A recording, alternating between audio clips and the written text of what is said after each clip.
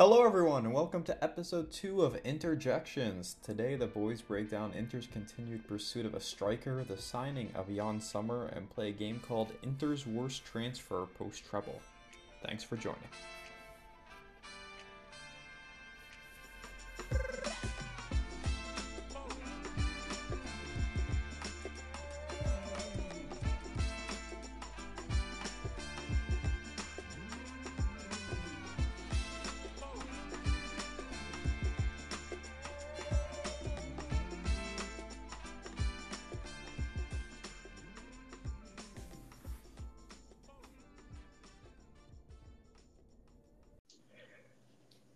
Hello, everyone. Welcome back to episode 2 of Interjections.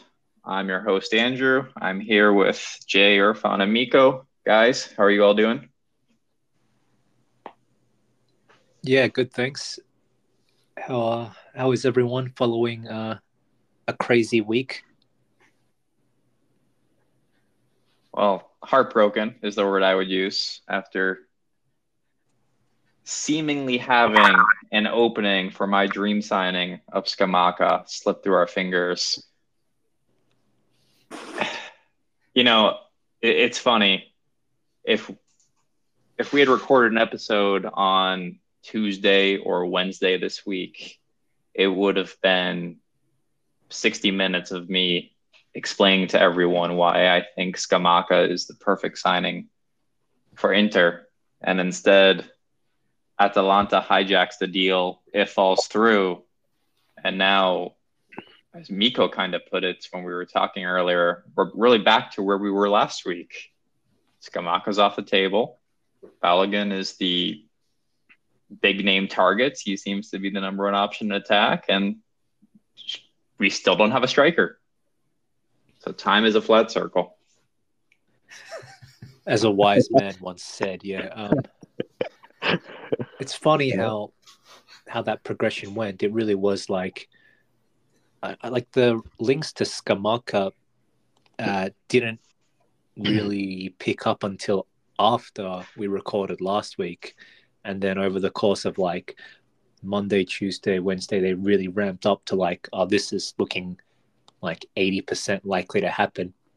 And in the course of like a day, it went from 80% to 0% really quickly. And yeah, as you said, here we are back looking at Balogun. But how do you guys feel about pulling out of the Scamacca deal? Do you think we should have paid more? Are you upset that we didn't pay more, or do you think we did well to draw a hard limit? Yeah, it's interesting. I feel like there's been a few reports coming out about what exactly happened. But depending on what the reality was, if we decided not to increase our offer by like 2 million, and that's the reason we ended up missing out on him, I'm not sure I agree, especially if the amount that we're going to end up spending for someone like Balogun is probably going to end up being a lot more. Now, again, you have to weigh the player's age, you have to weigh the potential risk, the profile of the player, the ability to possibly sell them in the future and all that. But missing out on someone like that for maybe $2 million when the other names that have popped up outside of, let's say, Balogun, we'll discuss them later, but you're talking about like someone like Beto or Morata or Enzola, and all the prices for those seem to be inflated as well. I'm not sure if let's just accept that you're going to overpay by, 2 to 5 million for any forward. I'm not sure I'm supporting losing out on Scamacca for just, $2 or $3 million. But I don't know what you all think. Yeah, that's a fair point, and I actually heard that was it maybe Thursday we could have like sealed the deal if we just paid more, and I read that our offer was like, what was it on Friday, 24 plus 4 or something, if I remember. And if we had offered that on Thursday, we could have like sealed it, or 25 or something. but we like hesitated, and then Atalanta like swooped in on Friday, and then then it was just like over for us. We didn't want to go further, and I don't know. It feels a bit stupid. Like it's like after all, it's August already, so why don't you just like pay and get your guy? So now we are like, what is it, 2 weeks from the start of the season, and we are still looking for our guy. So I don't know. It was a bit of a fumble from the management, I think. It's just a comment. I was actually going to save this for the summer discussion, but now it seems like an apt time. And it's a common theme under Murata that's we get into these negotiations and we think we're somehow going to leverage a perfect deal, whether it be because the player only wants Inter, or we think the club selling us the player has no other options. And we draw out negotiations, and seemingly every time we don't get, one of the two things happens. We don't get the player, a la Scamacca, or we end up getting the player and paying the initial asking price that we could have locked up the player for 2 or 3 weeks ago, which happened with Eriksson under Murata. It happened with Sommer. There are other examples. I don't understand the negotiating tactics, and I'm fine if Scamacca truly wasn't the number one choice. But I also don't really believe those media reports, especially when it seems like we were so close to signing him. Is it a cash flow issue? Like, do we just have no money, like no cash lying around at any point that we can't, actually complete the transaction and just pay? The part that makes me think that can't be the case is we were told all summer that the reason we are selling our young emerging world-class goalkeeper is because we need the funds to secure Lukaku. So forget Lukaku's out of the picture now. That's fine. You still have those funds. How does that not facilitate you just going out and getting your man? The minute the Onana transfer closed, a forward should have been at preseason camp with us. Yeah.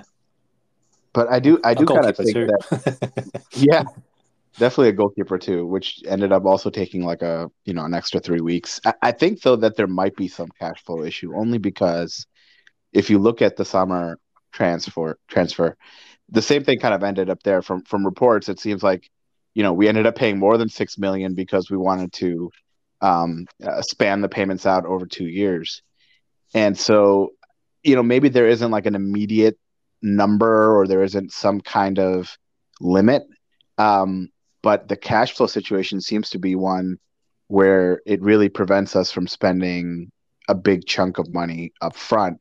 And it might be that they're just allocating that to a specific transfer or a specific position. And so that's why with Sommer, even saving, $3 million over 1 year was worth it for them. But I don't know. I think there's more to the financial constraints than I think maybe a lot of people even want to believe. And I've been saying this for a bit. I'm not convinced that the mandate isn't that we end up with kind of like a summer of 2021 type transfer window where we have to end up in like a plus 50 plus $80 million range on the transfers. What makes and I know so I think the problem is that smarter minds can figure this out, but we like to view the transfers as a summer window.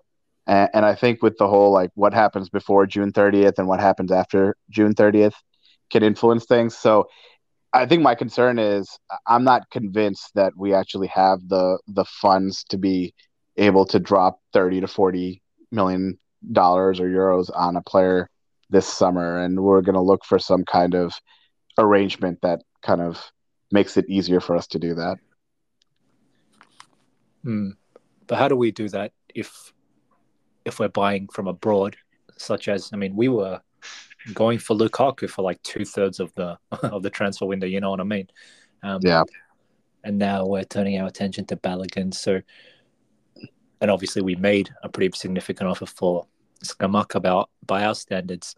So how do we, I guess, even finance these players, all from abroad, by the way, Lukaku, Balogun, Scamacca, all from English clubs?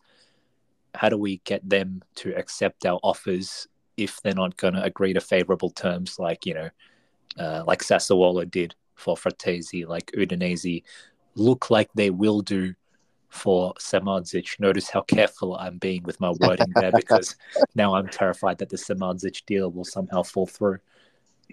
I think we do. We just accept that it's probably going to be someone like Beto that comes in.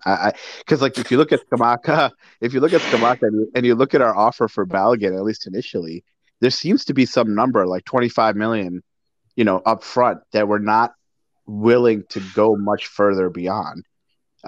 With Scamacca, we just stopped right at 25, and I think with Balogun, our initial offer was 25 up front plus something else.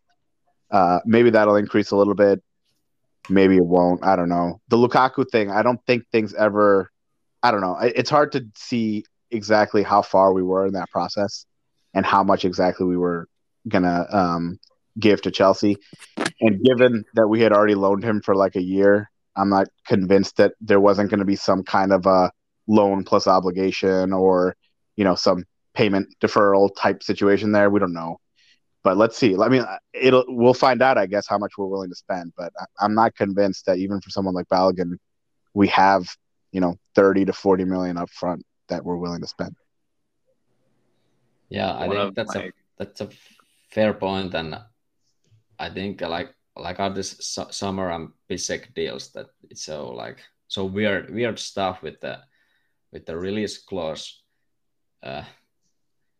Like paid, but not exactly that we are spreading the payments, and so weird stuff because the release clauses are pretty low in the end. So, but there's so much like unknown that we can't really see or read from the rumors. So who is everyone's preferred striker option anyway?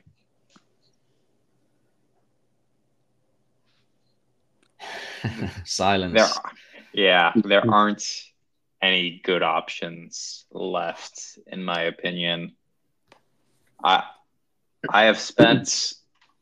invested time into trying to watch Balogun highlights, just given the reports that he seems to be the number one option.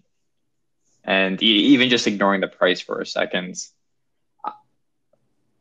I don't love what I'm seeing from the player. I get the stats are great, but when I watch a compilation of all his goals he scored last season, they're not, very few of them impress me because they don't really show the technical prowess you would hope for out of a forward. It's a lot of tap-ins. It's a lot of running in behind the defense and beating the keeper one-on-one. Not to say, I just think there are going to be fewer of those opportunities if he were to transfer here and be playing for the second, one of the two largest clubs in Italy. I just can't imagine he's not going to be counterattacking as much, you figure. So when I watch him play, when I look at the goals he's scoring, his technical prowess doesn't really impress me.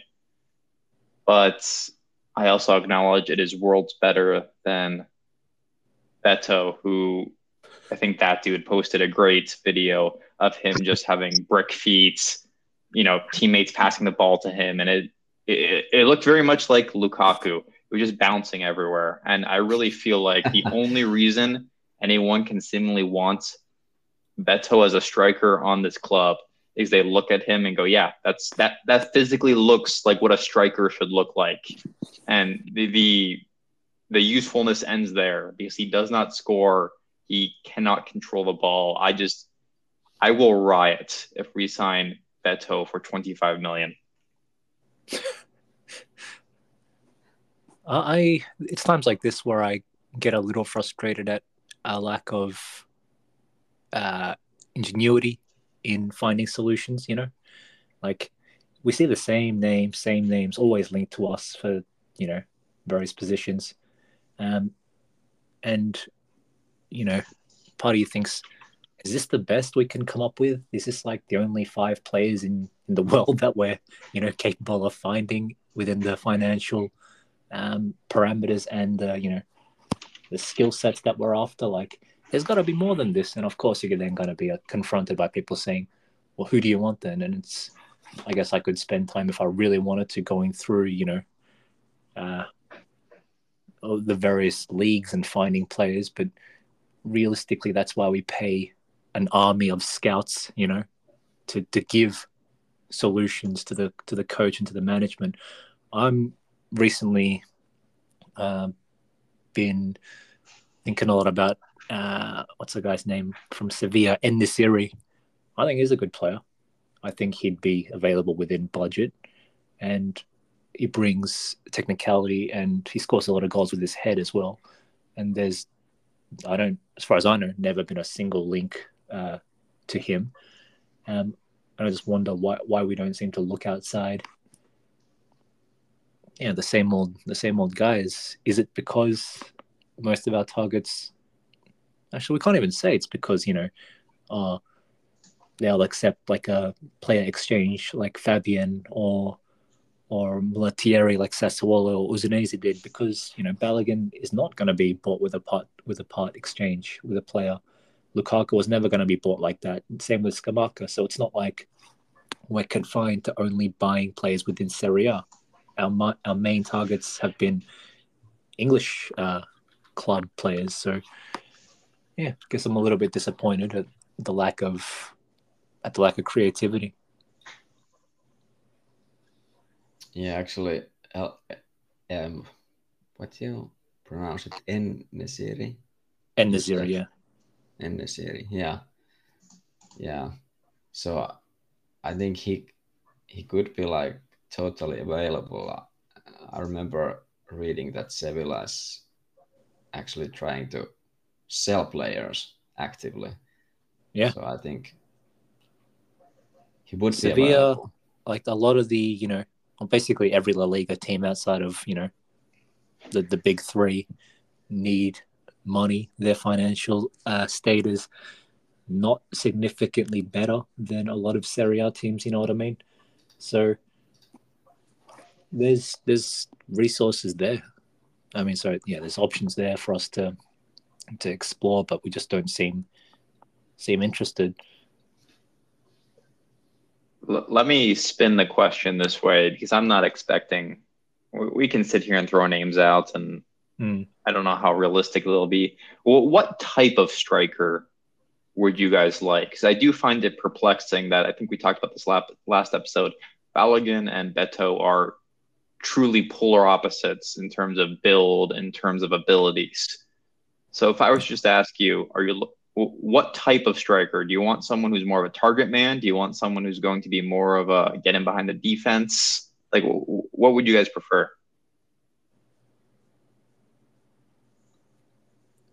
I think I would go more of a target type, a bit bigger guy, because we lost Dzeko and we lost Lukaku. So I would like some kind of like a force in the box, or who can like stand there and be a threat. Okay, so Miko's choice is better. Yes. Same thing as Miko. I mean, I think we need somebody who's more of a kind of prototypical, front man forward. Basically, Dzeko when he was like 10 years younger, or Scamacca, I think would have been a really good profile for a striker for us. The concern I have, just one quick point on Balogun. I've heard a lot of the discussion among fans, and he's definitely the kind of signing that's exciting. And he's probably every FIFA player, football manager's favorite player. You just sort by, potential. and you see that this guy is 22 or 21, and his potential is so high.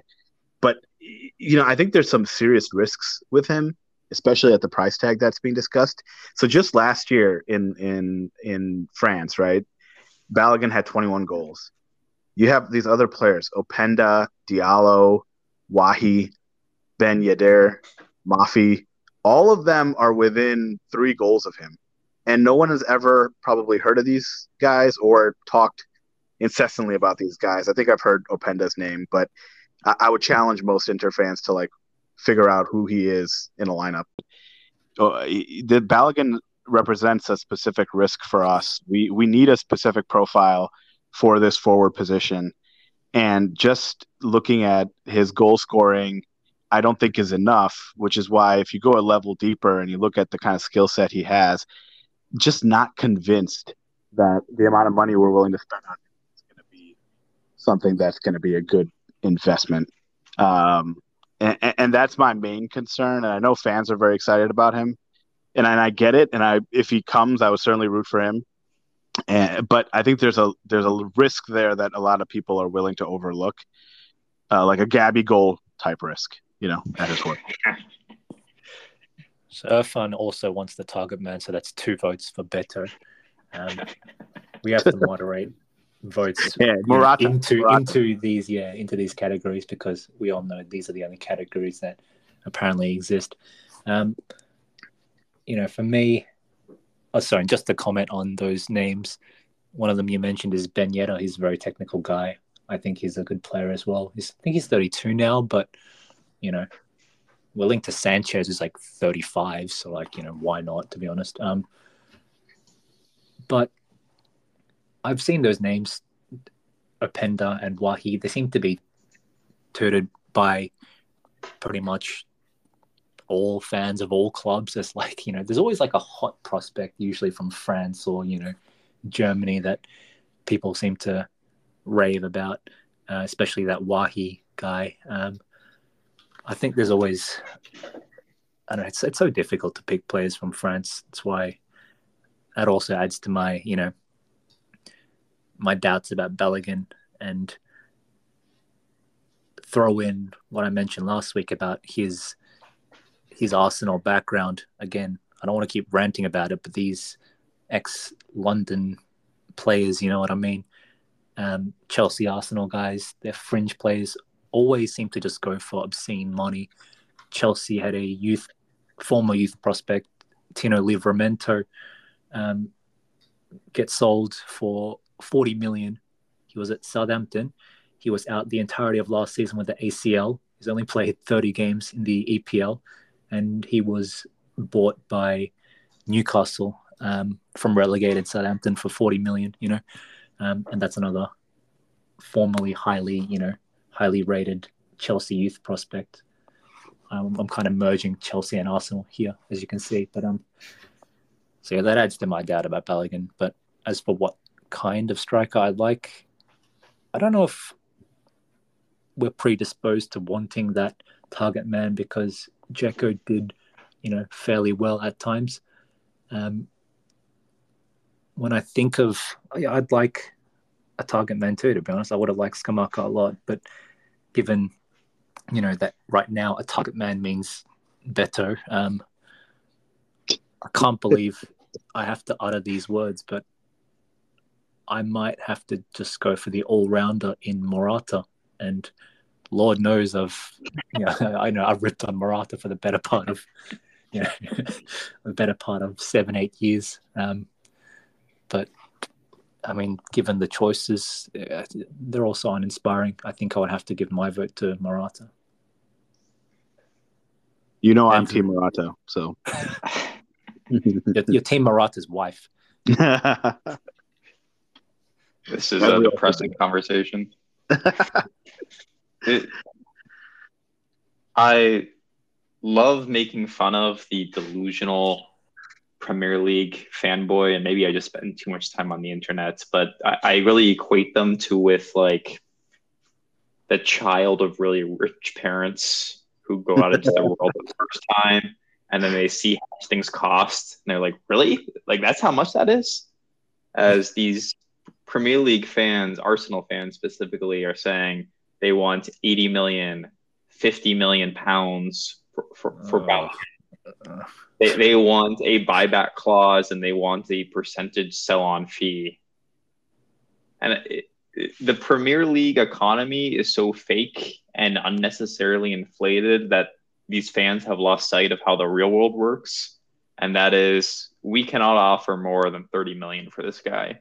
Yeah. And for that reason, I do not think there's a prayer that we sign him. Although, to the player's credit, he's trying his best to force the move on social media. I don't know if you've seen these posts.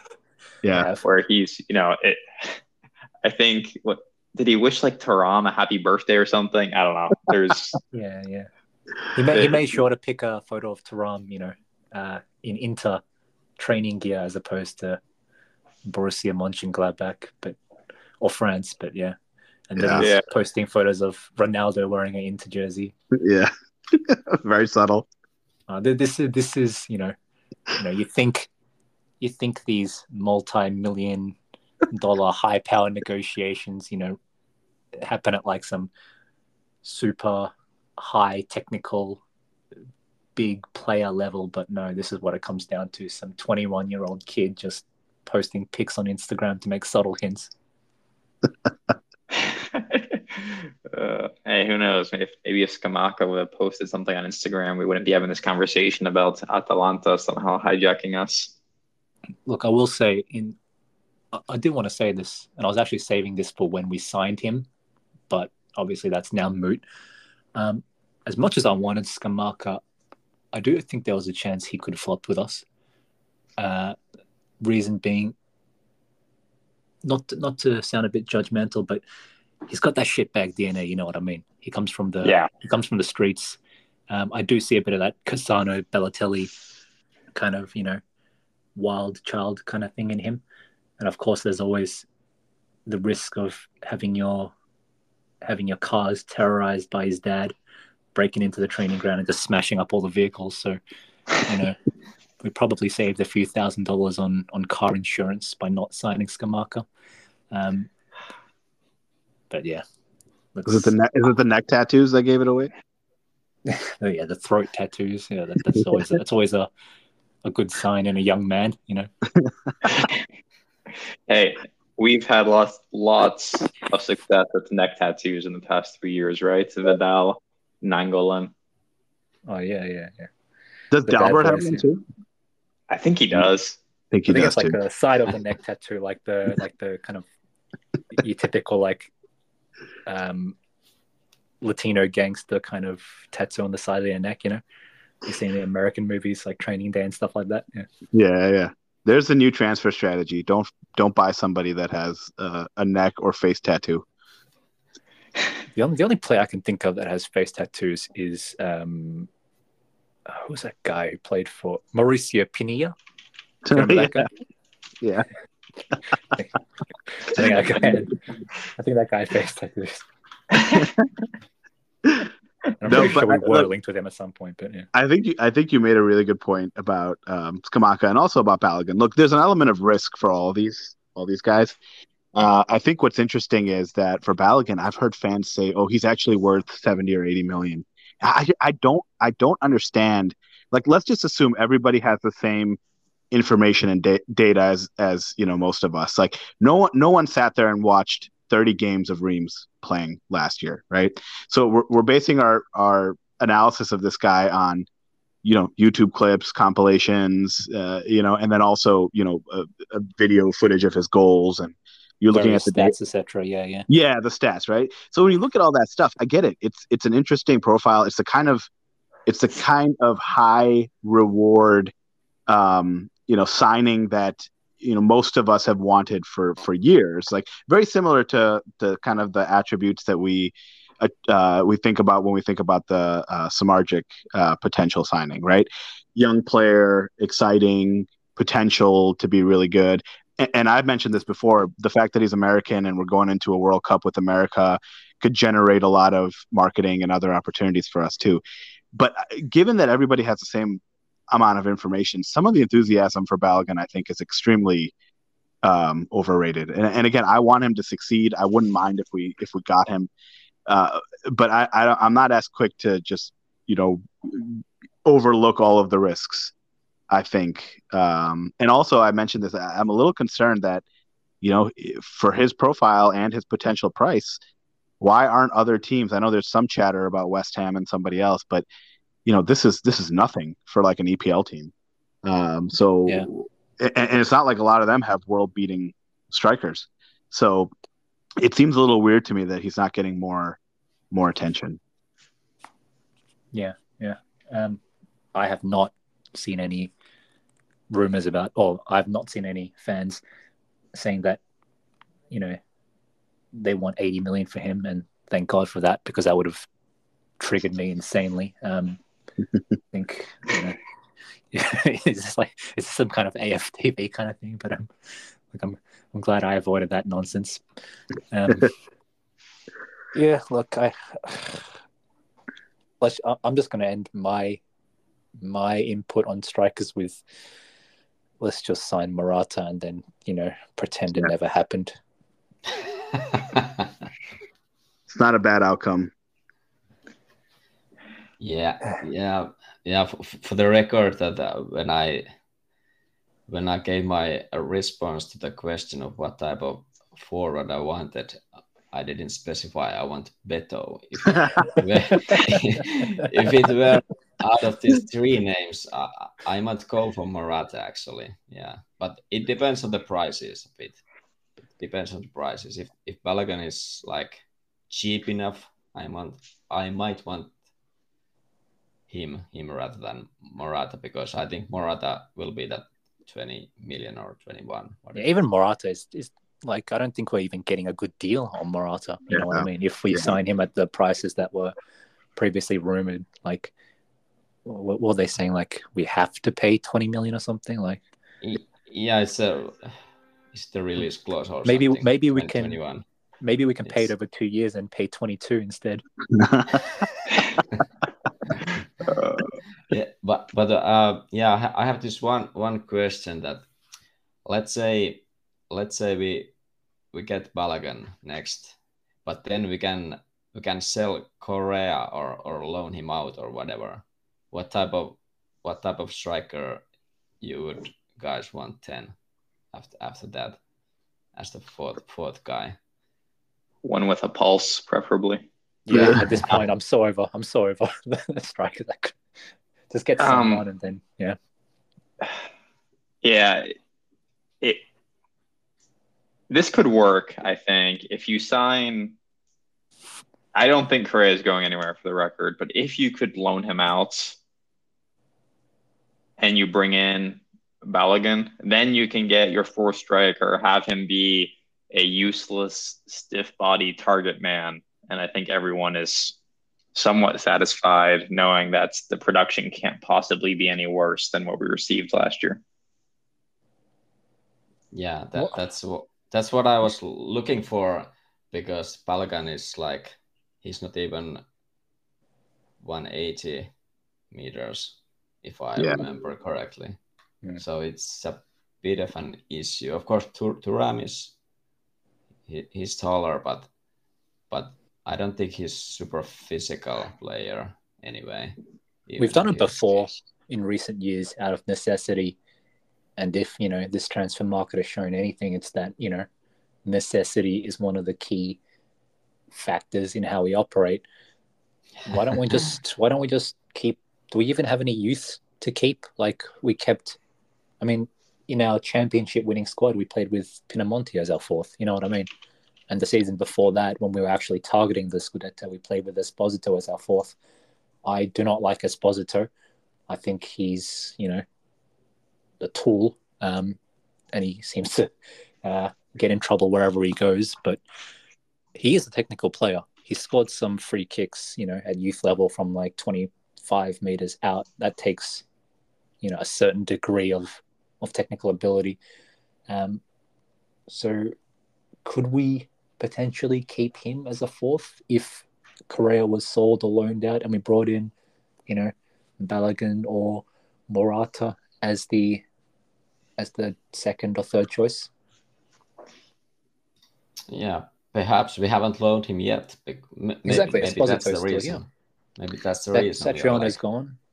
I yeah, think if we get Morata, I would be okay to roll the dice maybe and keep Esposito. But if we're gonna bring in Balogun and then you've got Thuram, Balogun, and Esposito, I mean that's doing yeah, that's Lautaro a huge disservice, man. Like, that's true. yeah, That's true. Yeah, that would be like a quite a risk to go with that kind of forward group.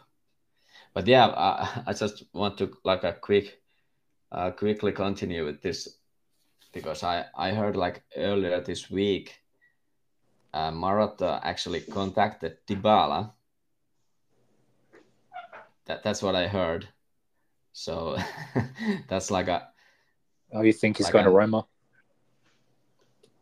No, he's saying that they contacted Oh, sorry, Dybala. Marotta. I think more Morata. Very confusing names. Yeah, Marotta contacted Dybala. So I was just thinking that what if there's a scenario we have Balogun, would we still go to Dybala? I don't think so. I don't think we could afford both. Yeah, maybe. I'll tell you what. Given that Roma have spent $0 this mercato, if we poach Dybala off them, Mourinho's just going to quit on the spot. yeah. Yeah, So I'm already anticipating Mourinho's. It'll start off as like really snide comments when they fail to beat some shit team. You know what I mean? About how, well, what can I do with this group of players? Oh, other teams, have spent hundreds of millions of euros, and instead we've sold players and not bought anyone. I've been waiting for that. It'll start with that. But if we, Well, did you see what he did with the team picture? The team picture? Did you see that? yeah. No. What do you do? It was classic Mourinho. So they took like a team picture, and in it he basically had like a extra space in between him and another player. And he put his arm like in that space as if there was a player there, and that was like his little joke about how he's waiting for a forward that they haven't gotten him yet. He took that as a team picture. It's incredible. Yeah, I've been thinking more like if they don't get him a forward, he will quit, and then Dybala will want out. But I don't think they will. I don't think Dybala like would go out if Mourinho stays. I think he will stay there if Mourinho stays.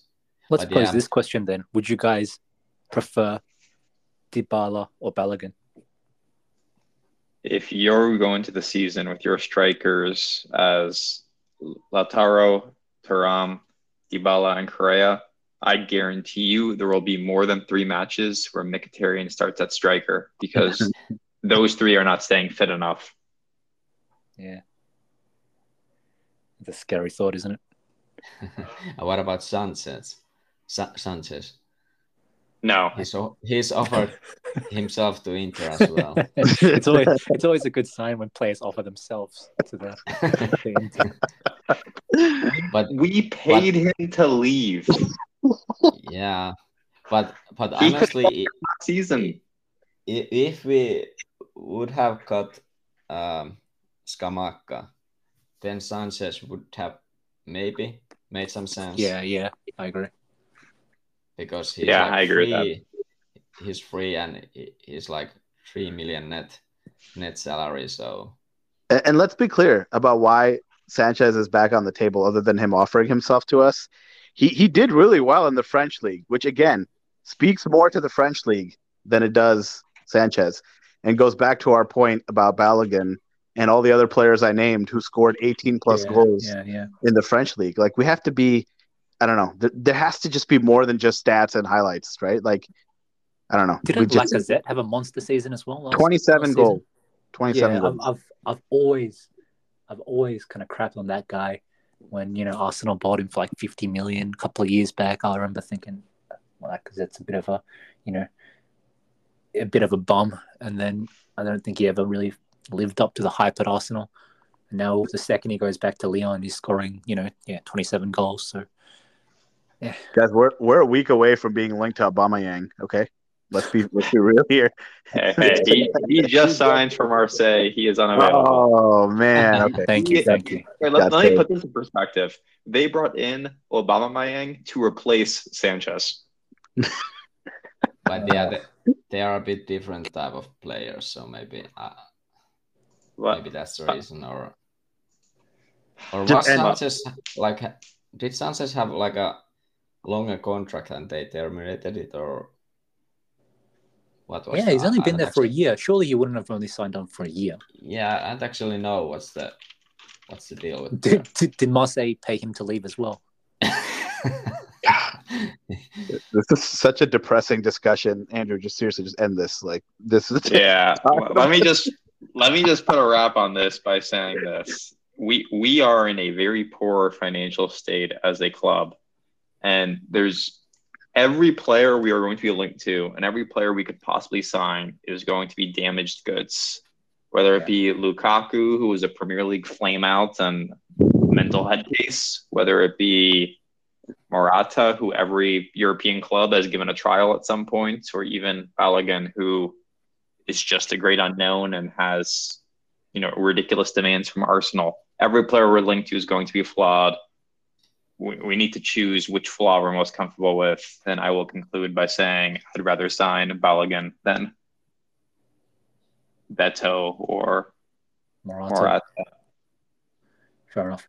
Because I'd rather take you guys will learn. I'm all about I'd be fired as a director of a football club in about 6 months because I'm all about reckless chances.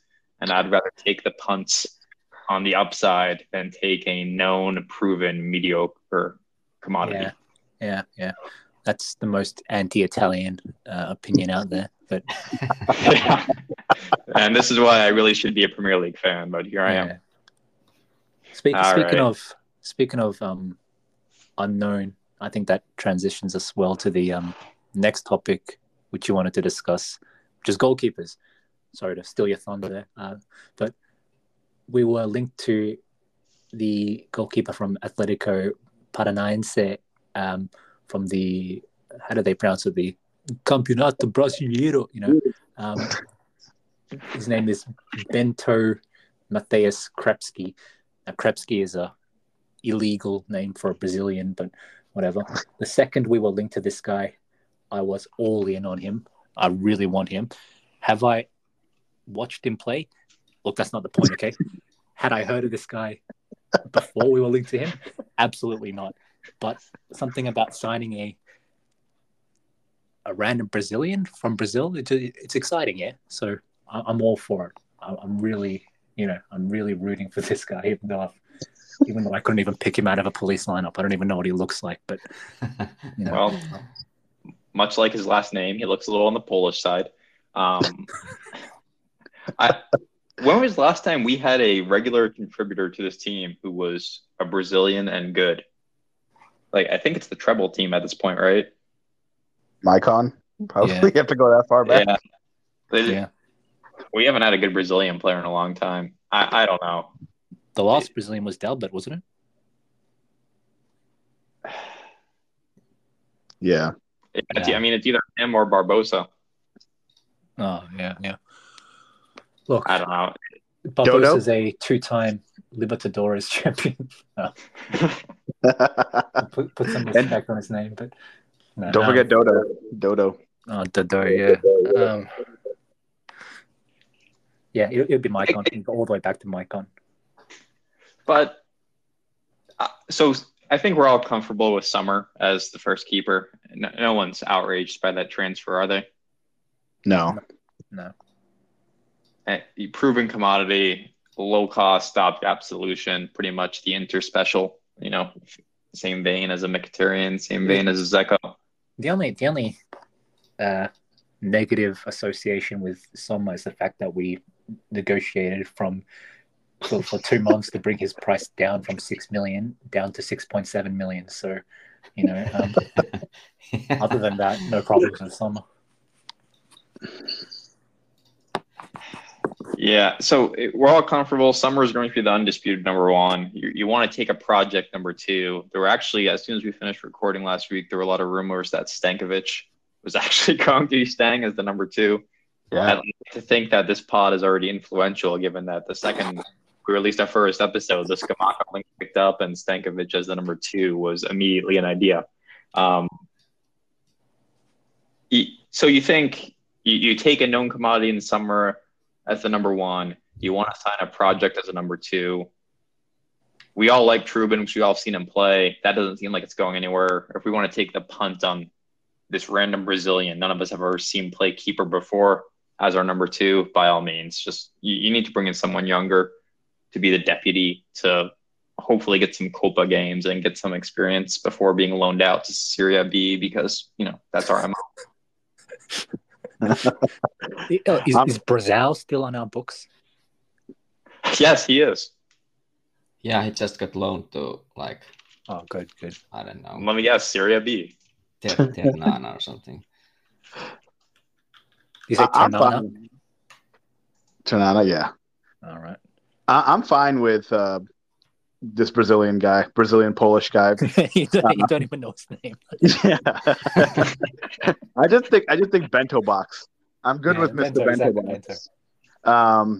And I'm okay rolling the dice on Stankovic as the second keeper if we need to do that. If that money will be used elsewhere to supplement the team. I don't anticipate Sommer getting and being injured too often. But he is older than a lot of other goalkeepers, so it might be more of a risk than I'm letting on. But I kind of feel like with Sommer, we've closed this chapter, and whoever we end up, if it's not going to be a Brazilian Polish guy, it'll probably be somebody else that we can get. I still don't really understand why we can't land Trubin. I think Shakhtar are being insanely difficult here because the guy's going to walk for free. So I think they're playing with leverage that they don't really have. And then the other thing that I just want to remind everybody is that we have now, once again, like 2021, gone into a phase where we've sold a promising goalkeeper at his prime for $50+ million and replaced him with an aging veteran who is, $5 or $6 million. So 1/10 of the price. At least it's not 1% of the price. Yeah, it just the shades of moving from Hakimi to Dumfries and moving from Lukaku to Correa, essentially. It's just that all over again, right? And I don't think we should overlook the fact that there's a gap in the squad quality and squad value being done here by Suning. Oh yeah, if you look at that, the transfer market or any kind of metric of player market value, and you look at the combined squad value from when we won the Scudetto to now, every 6 months is just dropping by 50 million. You know what I mean? We've gone from a squad that, and obviously these fluctuate with performance.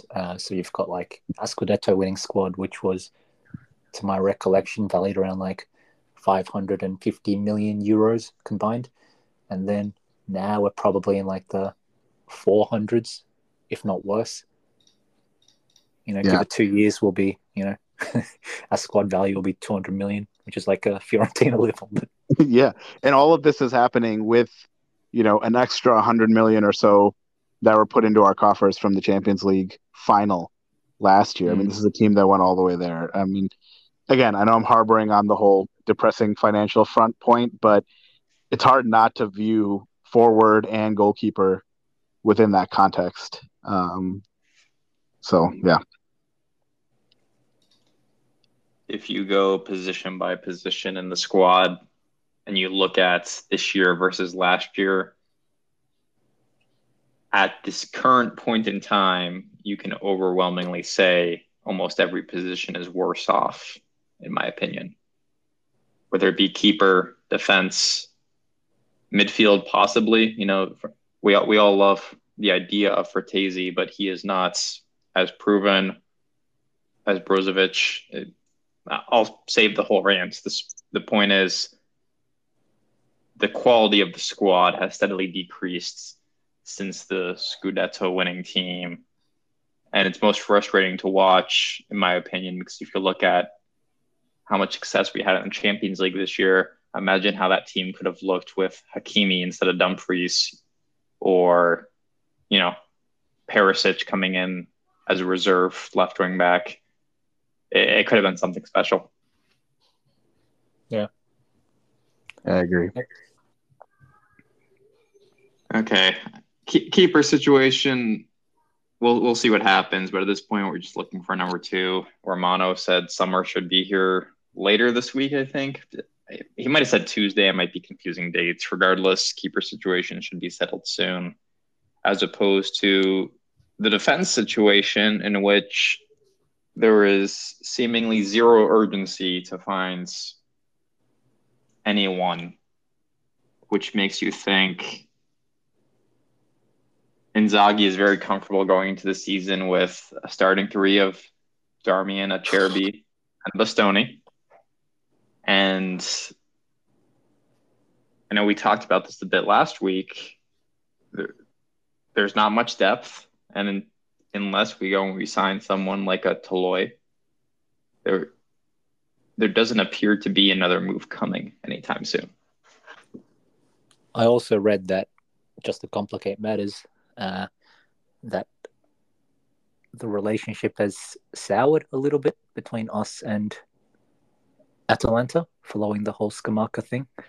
I don't know how true that is. It's just one of those, offhand Twitter screenshots from some source with questionable reliability, but just wanted to throw that in there. But if that is the case, then it may be harder than we thought to get Demiral or Toloi.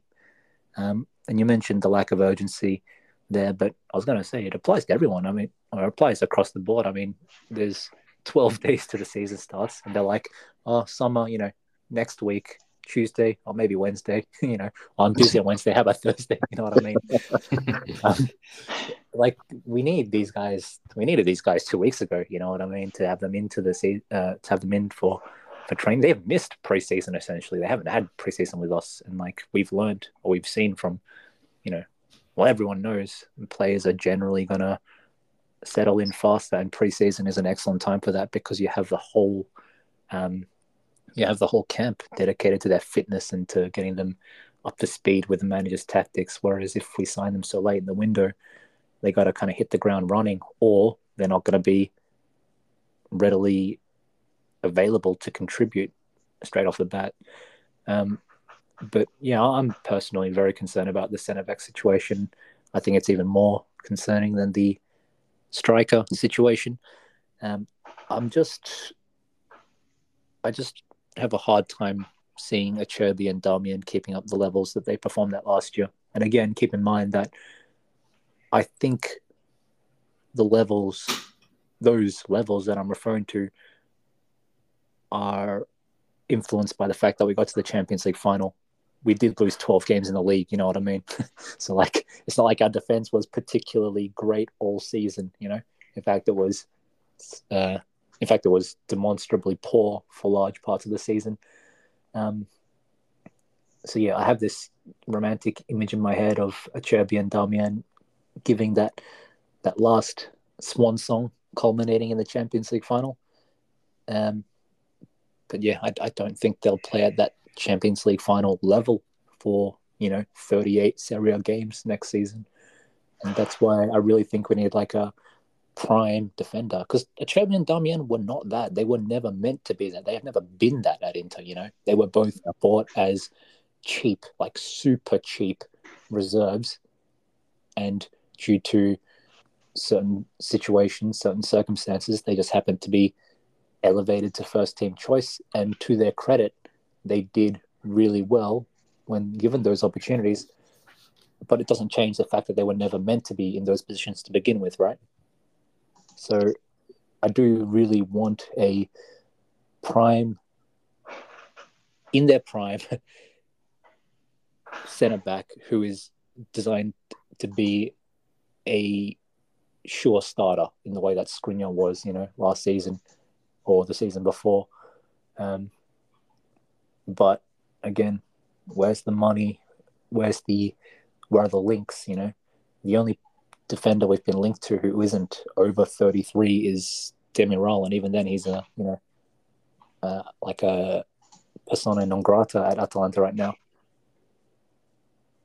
Yeah, I couldn't agree more. I think one of the major your point on Darmian and Acerbi is exactly right. I mean, look at what we got from Dzeko in his first year, even though he's faded too towards the end of the year, compared to what we ended up getting in his second year.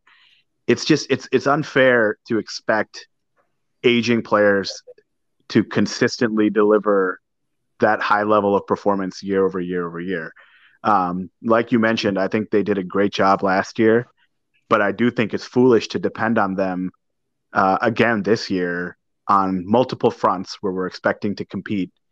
And your backups are essentially just Bisek, who is promising but like very unknown at this point, and De Vrij, who again everyone knows is very very limited, if not finished, as a player.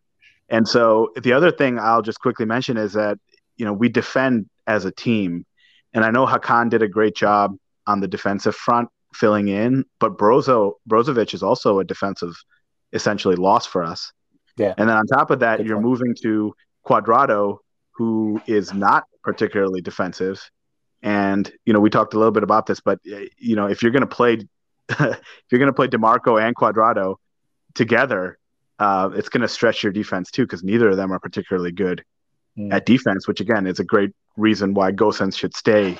And I would rather have Gosens start when we're playing Cuadrado versus DeMarco starting. But the defense is gonna be stretched next year, and like you mentioned, we didn't do great in the league as it was. So I think it's a mistake for us not to prioritize getting a starting caliber central back, someone in like the 25 to 28 range, versus just looking for another stopgap. Yeah, I'm not as hopeless as you guys seem to be. Yeah, give us some defense. optimism. But I think our starting defense will be good enough. I don't think they will like regress as much. But what I'm a bit afraid of is if, let's say, Darmian gets injured, who's gonna play then on the right side? Because I don't want to put De Vrij there. And what about Bisek? No one knows how he's gonna handle the Serie A. So we have to play Bisek in that situation. And then you reversed my idea from last week. Dumfries right center back. but I've seen these rumors of Tomiyasu in Arsenal, and then of course, how do you pronounce this? Chalobah, Chelsea center back. Not that guy again. Not Dagobah again. Seriously. I don't know. Another Chelsea. I just don't want us to do business with Chelsea or Arsenal. Like I said, all their fringe and youth players are bloody overvalued to hell. What do they want for Chalobah? Like 30 million at least, probably. Yeah, but if you can like get some same kind of deal as Milan got with Tomori, like the loan plus I was option. just gonna say, when I hear Chalobah, I think Milan player, future Milan player, fits the profile perfectly in all areas. Let him go there. Let him cook. For what it's worth, the Chalobah rumors have mostly been a dry loan. I think I haven't seen anything about us actually purchasing him. Yeah, and same for Tomiyasu, but Tomiyasu rumors are like week old at most. So, but the same issue is that Arsenal and Chelsea, they don't want to loan. They want to sell. But that might change when we are going to the end of August when the deadline is coming. But Andrew, what do you think? Do you think that we're just comfortable with this centre back situation, or you think we will pull another move? I do think someone else is coming. If you remember last season, how the season had started, I believe, and Inzaghi was which is very unlike him, publicly pleading in post-match conferences for management to sign another center back, i.e. a Cherby. Yeah. It just I seems think- like, okay, there are big priorities that need to be filled. This team needs another striker. This team needs a starting goalkeeper, believe it or not. So maybe focusing on those two positions and then figuring out how much money we're going to spend there. And based on what we walk away from that situation with, then you find a disgruntled player who's been kind of relegated to the bench of his squad. Turkish, perhaps. Yeah. Yeah, exactly. Just, start shopping around the bargain bin of Serie A teams, seeing who wants to just send us someone with a loan with an option and see if you can integrate them. I think that has to be the plan, because that's the only position. There are three obvious holes in the squad left, in my opinion, and that is a reserve keeper, a third striker, and a center back. I understand why the striker is the highest of those priorities, and then maybe we're worrying about the center back later in the market. Yeah. We need to remember that we signed Acharbi, like, was it in the deadline day or something? So it was really close to the end of the window anyway. And it seems that we are gonna do the same thing now. Bring me the situation is a bit different now. Yeah, bring me Luca Calderola. Bring him back. I was gonna say yeah. Well, I'm surprised we're not linked to him at some point. I just want him to stop scoring against us, and then also they just signed Dumbo, so why not just pluck him away and bring him back?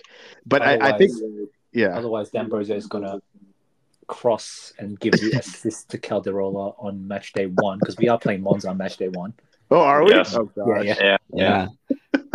So I do find it interesting. Like, I have been yelling that D'Ambrosio is a finished player for 5 years, and it seems premature almost to have let him walk when you so obviously need a right center back.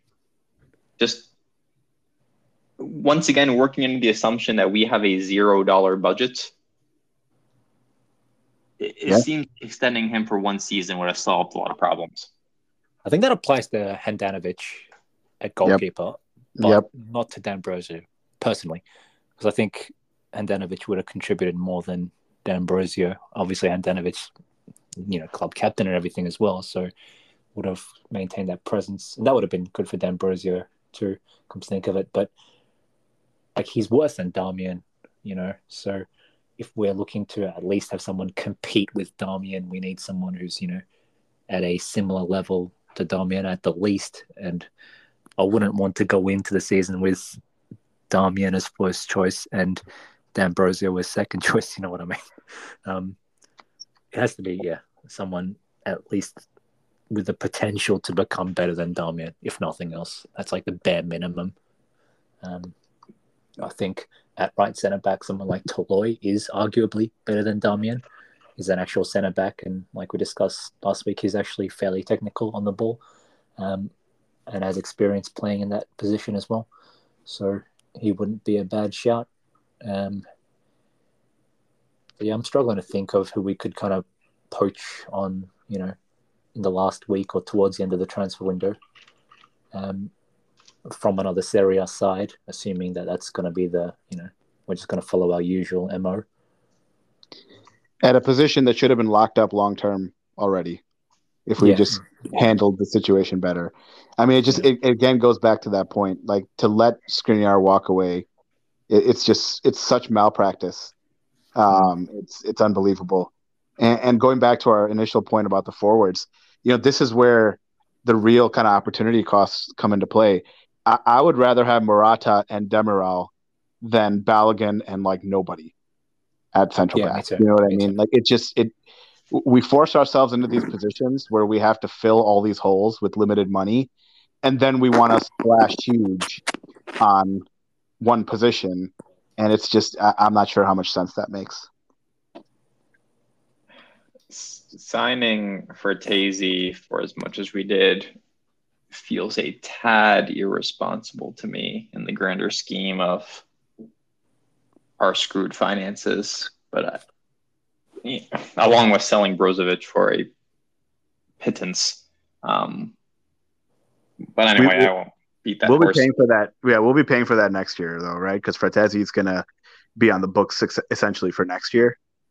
And so, we'll have to sell somebody next summer. I'm guessing it'll be Hakan. The MO of this team seems to be find undervalued players, hopefully on a free, hope they do well, and then eventually sell them to just level the playing field. And so I feel like that's what they're probably going to do with Hakan next summer. Otherwise, we'll be forced to look into selling Bastoni or Barella or somebody else because we're running out of assets to sell at this point. So I don't know. Frates is gonna replace Parel, so it's like a one. But yeah, Fratesi is the preemptive Barella replacement. Yeah. For when we sell Barella to Newcastle to play alongside Tonali, but we'll sell for 45 million. For 45 million. Yeah. Hey, for significantly less than Tonali. Yeah, exactly. Don't forget about Thuram. He's a prime plus ones. Yeah, exactly. Opportunity. Yeah. Who's going to take him when his salary is 6.5 million? You know what I mean? Like, who's going to pay him more than that? When I read The Athletic a lot, which is it's owned by the New York Times, but their primary their football presence is primarily British, as you can imagine. Yeah. And the article after he signed Thuram of United and Arsenal fans complaining that they did not outbid us for him was phenomenal. They were all just at a loss, not understanding why they did not spend more than us for him. There you go. Positive note. There you go. I like that. I can't help but contrast the difference in mindset and mentality between Inter and Milan fans as I kick off our last topic of the podcast, which is worst transfers post treble. If we were the Forza Milan podcast, which we secretly are, they'd probably be ranking their best transfer market. And here I am. I have a list of our biggest studs. So how this will work is I'm going to count down from 5 to 1, give you my 5 worst transfers post treble. You guys can chime in on what you think of each player.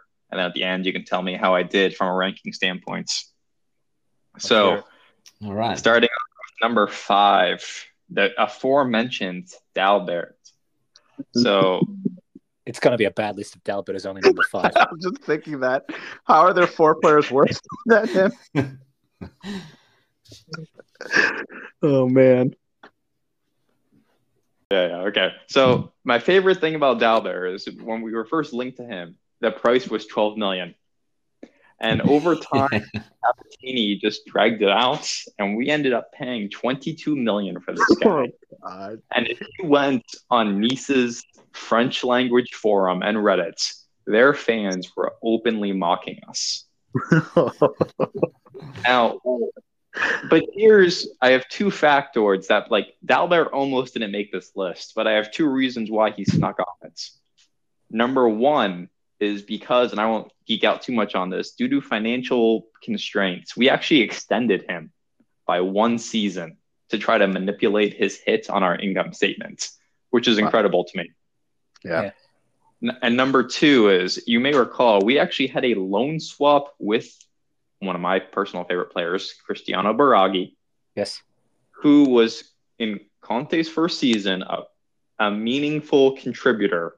And Definitely. After the season ended, there was a lot of rumors that, hey, we're going to swap these 2 players permanently.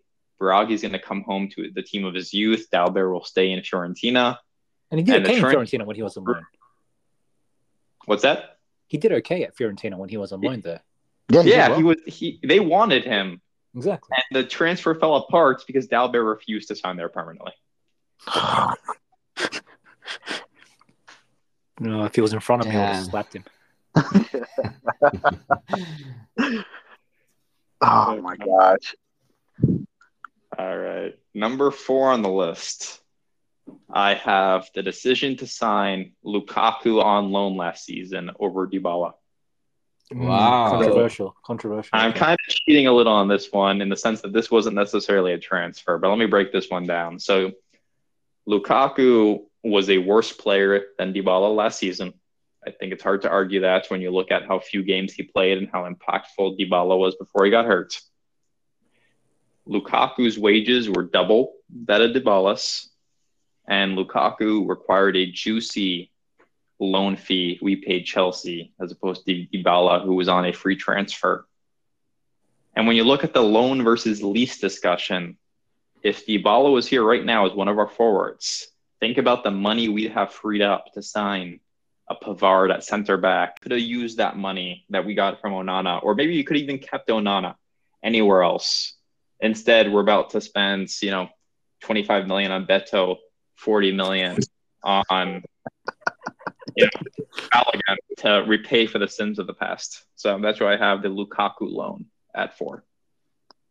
Bravo. Couldn't agree more. Great.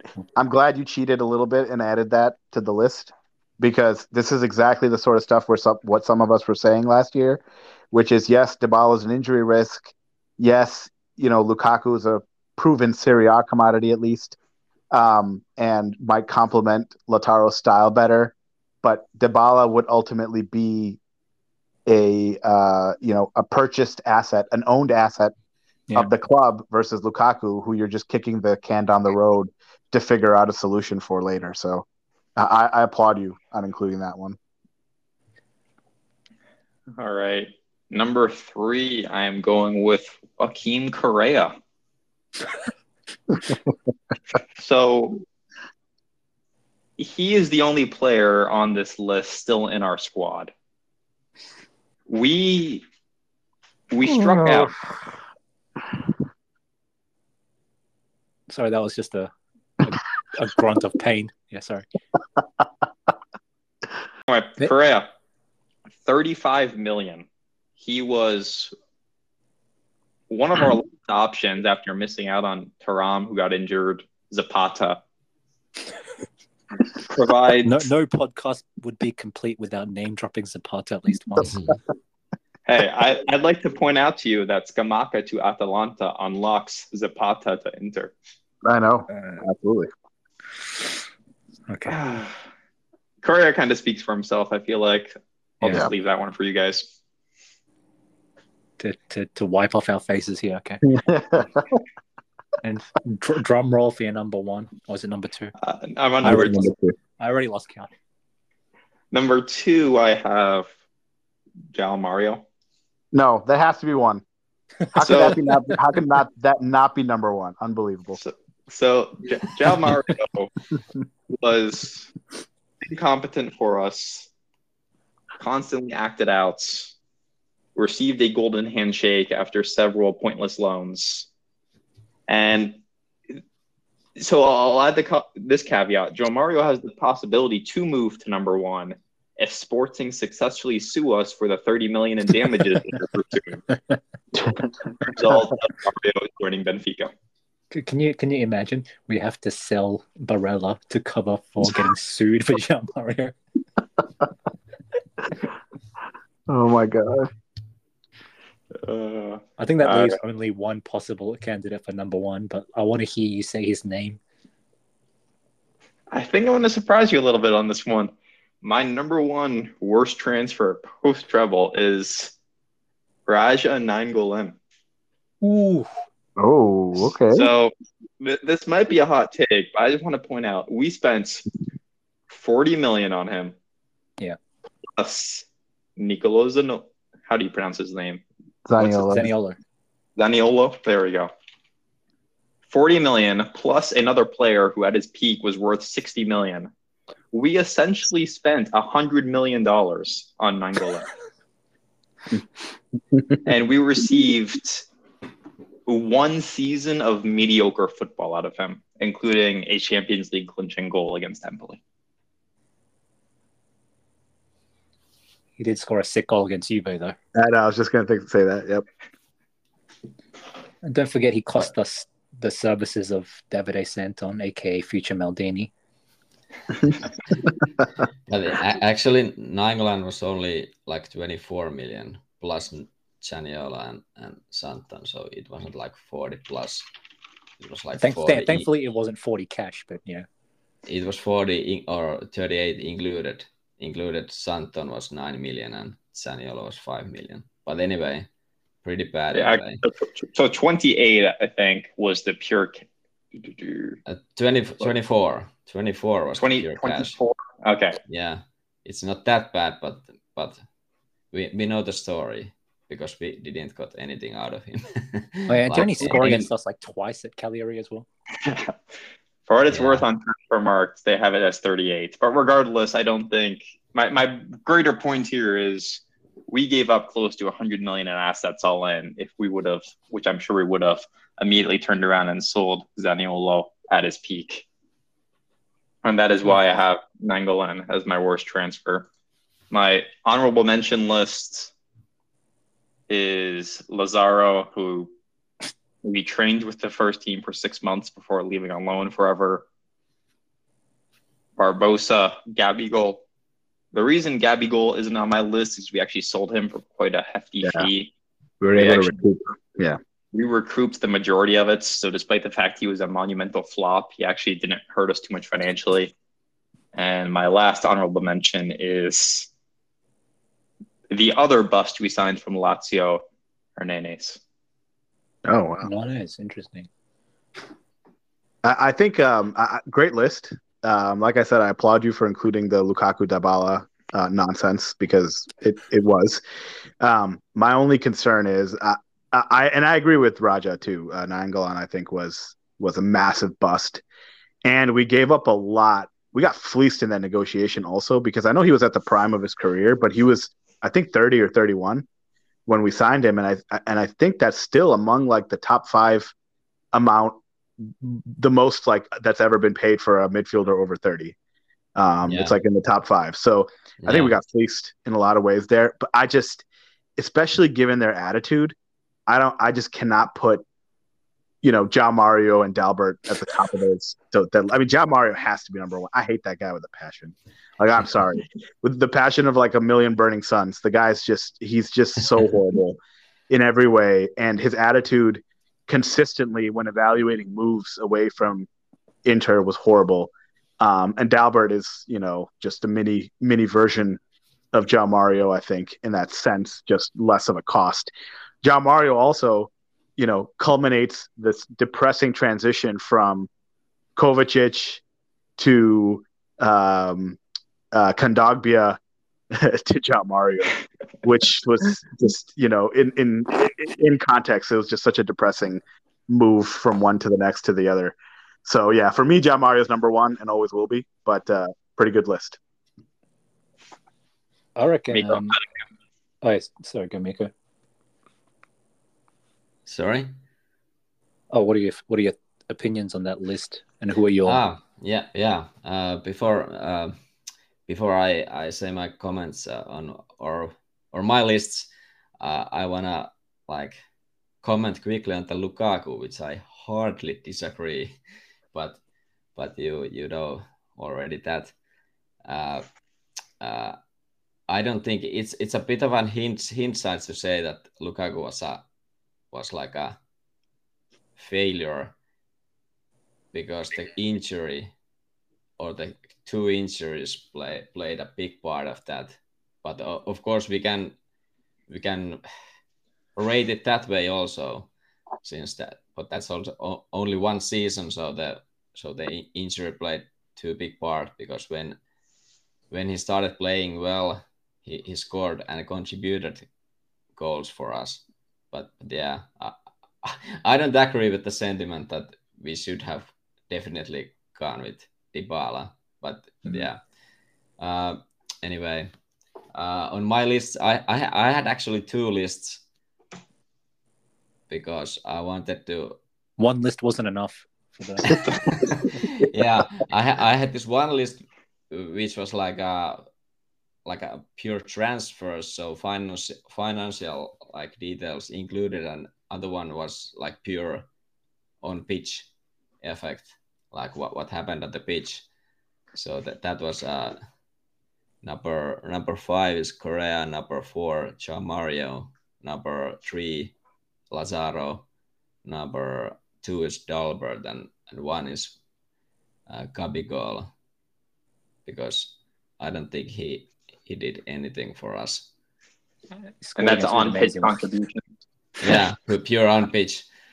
But yeah, then on the like a transfer wise, including all that money things, I had Nainggolan only 5th, because I think he contributed somewhat for us on the pitch as well, even though it was only 1 season. So I don't know, maybe he should be higher. But yeah, then Lazaro and Dalbert, and then Correa and Joao Mario. Maybe Correa is too high because he has scored some important goals for us, but I just hate the guts of that guy, so that's why he's so high. and then Joao Mario for obvious reasons, what Irfan also already mentioned. I do enjoy. There was a time, you may recall, where I refused to call him a Gabigol because he does not score goals for us. When Barbosa was here, and people still didn't really know what he was. You know, everyone just kind of watched the Brazilian highlights, and people thought he was going to come in and be a right winger in Spalletti's system, even though this guy was a pure number 9. And then I think he finally got on the pitch as a right winger in a match, and every time he touched the ball, the San Siro was just oohing and awing as he proceeded to do absolutely nothing. And that's really my only lasting memory of Barbosa at Inter.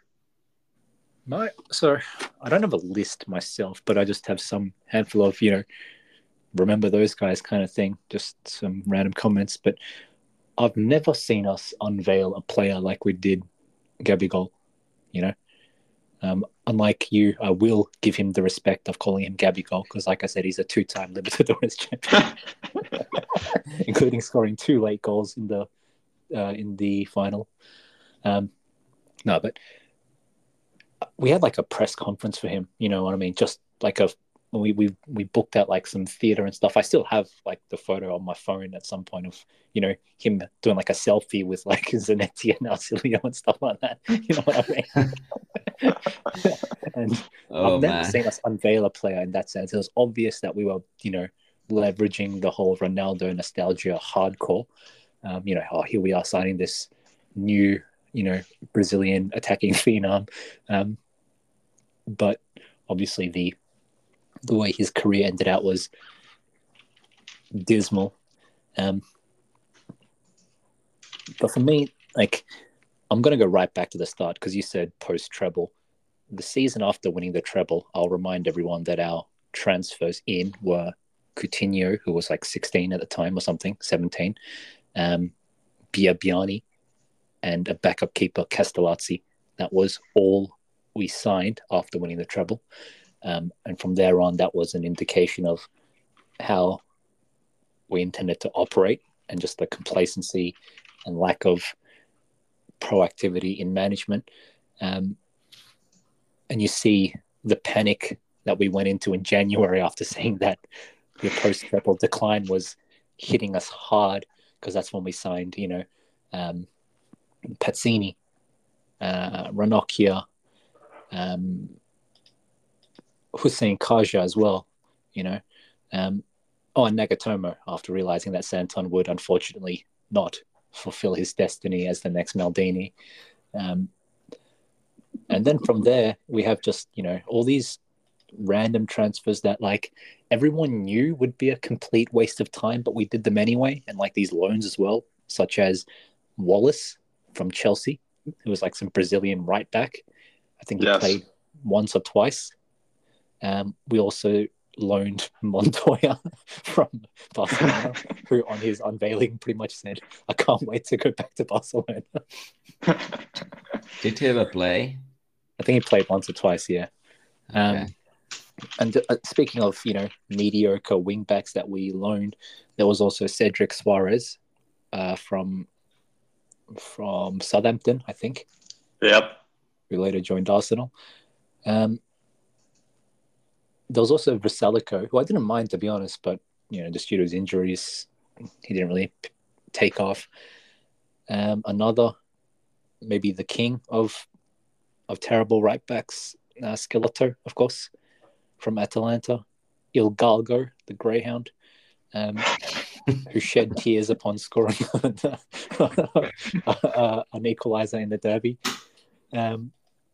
It's and then there's the obvious kind of names like Budingai and stuff like that, Kuzmanovic, everyone's favorite kind of real like F tier signings. Pereira from Pereira Porto. too, of course. Yeah. We did some really we did some really puzzling business. So it's really hard to just. You remember Yann Sommer?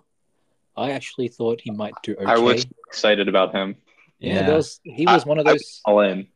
He was one of those like, Chouameni before he went to Real Madrid. Kind of like there's always these young players, like I said at the start of the episode, young players in France who are, and you know how it's like with these fan channels and fan platforms, these big names like the whole Mark Goldbridge United stand, these kinds of guys start talking up players, and next thing you know, that name is just across all the fan base's lips. You know what I mean? Like, who was it? I think it was Rasmus Højlund this time around. Was every Man United fan was ranting and raving about him after. I'm not saying the United stand started that, but you know how it is. It spreads like wildfire. I remember back then, a lot of teams fans were saying, there's this guy Yann Sommer plays in Toulouse or wherever he played, the black and red team, and I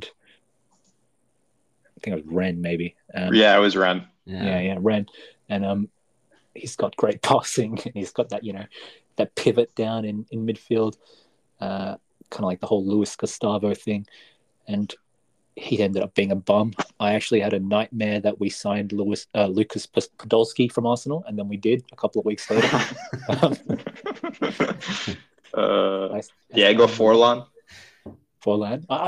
I didn't think Forlan would be as bad as he was, but yeah, he was pretty bad. There was, of course. About Forlan, do you remember how we tried to register him to the Champions League list, and then we couldn't. He had played in the qualifier. He was cup tied in our concept that nobody exists.